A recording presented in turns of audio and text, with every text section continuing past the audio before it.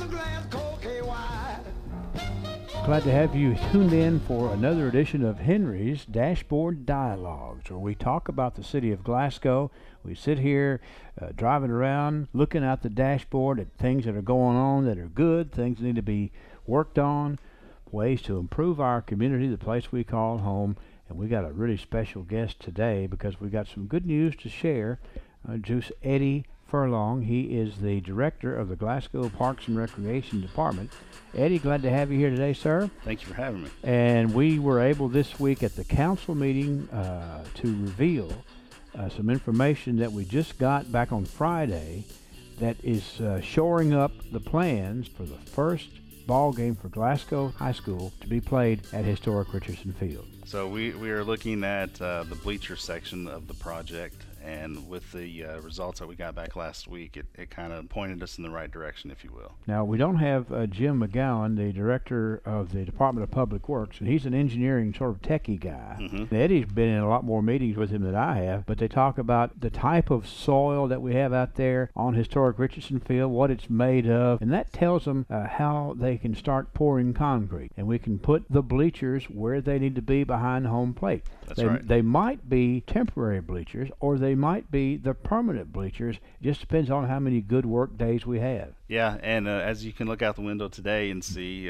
we wouldn't be doing much work, but if the weather cooperates with us like we hope it does, then we'll have Plan A in place. If not, it'll be Plan B. And of course, to recap, 2 seasons ago, early morning fire at historic Richardson Field took out a large part of the grandstands, and the only thing to do is to finish tearing it down, starting from scratch. Mm-hmm. It is wonderful that last season the youngsters were able to play on the playing surface, and the fans had to use seating that was lined up around the outfield fence. It's not the ideal way to watch a game. It's definitely not. This season, we've come far enough to where these temporary bleachers will be there, if not the actual permanent bleachers. We've gone ahead, ordered and paid for the new bleachers. If we get enough of the grandstand concrete work done, that could happen too, right? Absolutely. And that's what we're hoping for. That's Plan A. Cross our fingers, do a little rain dance to not rain, and hopefully that can get us there. Eddie's one of the senior employees here at the city. He's been with the city of Glasgow for 22 years. You've done all kinds of different things, but this one has to be among the top 5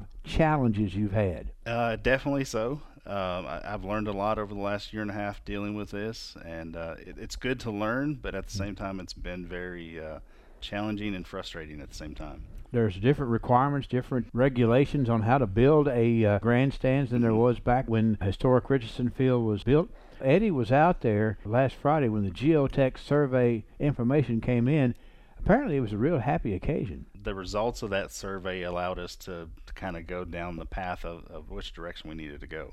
The reconstruction of historic Richardson Field is going to be done in 3 phases. Phase 1 is going to be to pour the concrete where the bleachers will be set up behind home plate. The second thing we're going to have to do is to get the restrooms built. We've already got the person contracted to do it and get the permanent restrooms in. And the third thing is going to be to build the concession stand, the electrical room, and the press box.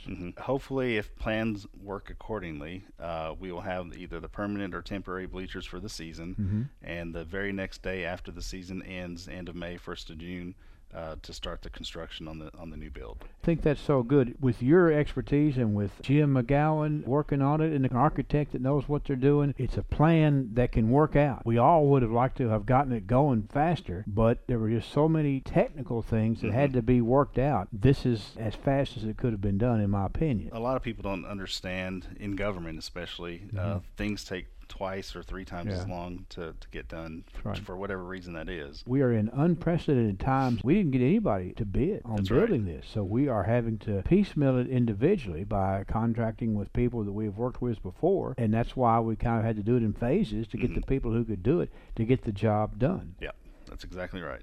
Eddie Furlong, thank you for being with us here on Henry's Dashboard Dialogues today. It's a pleasure to have good news, to be in a good mood, to talk about good things happening, and getting historic Richardson Field back up and running is certainly a good thing. Yes, sir. Have a good day. Thank you. I'm going back to Glasgow. Back to Glasgow KY.